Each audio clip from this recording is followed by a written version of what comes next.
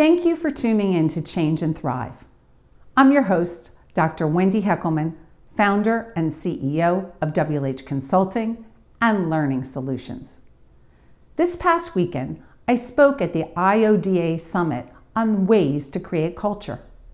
In this spirit, I would like to share some key insights on steps you can take to intentionally create culture in your organization. A framework I have used in working with organizations embarking on culture transformation is the BEAR model, which we adapted from Connor and Smith's Journey to the Emerald City. It starts with beliefs, which are the values in the organization. They define what a person values, prioritizes, and motivates what an individual does and why. What are the beliefs you want your people to have in your organization? Experiences shape beliefs. They are the everyday interactions between an employee and his or her manager and peers. It could be something a CEO says or a manager does that will shape an employee's beliefs. I say these experiences are often like atoms that bounce around you and through you that define what you believe about working at your organization.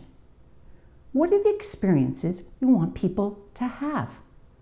Remember, perception is reality. Actions.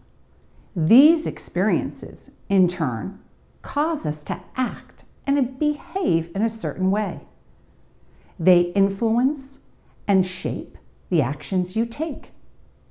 If you want people to be empowered and provide experiences to shape their beliefs, they will take empowered actions. Results are achieved based on the actions and beliefs people have. Results can be both quantitative and qualitative. Quantitative results could be meeting sales quota and achieving financial metrics. Qualitative results can include things we want people to have, a sense of inclusion and respect for people. Remember, culture is created with or without intention. However, without intention, a culture may take the form of something that is less than ideal. Are you interested in redefining your culture?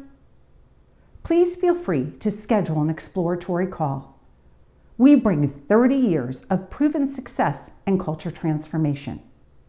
To learn more, visit www.wlhconsulting.com. Have a wonderful rest of your day, and I will see you next week.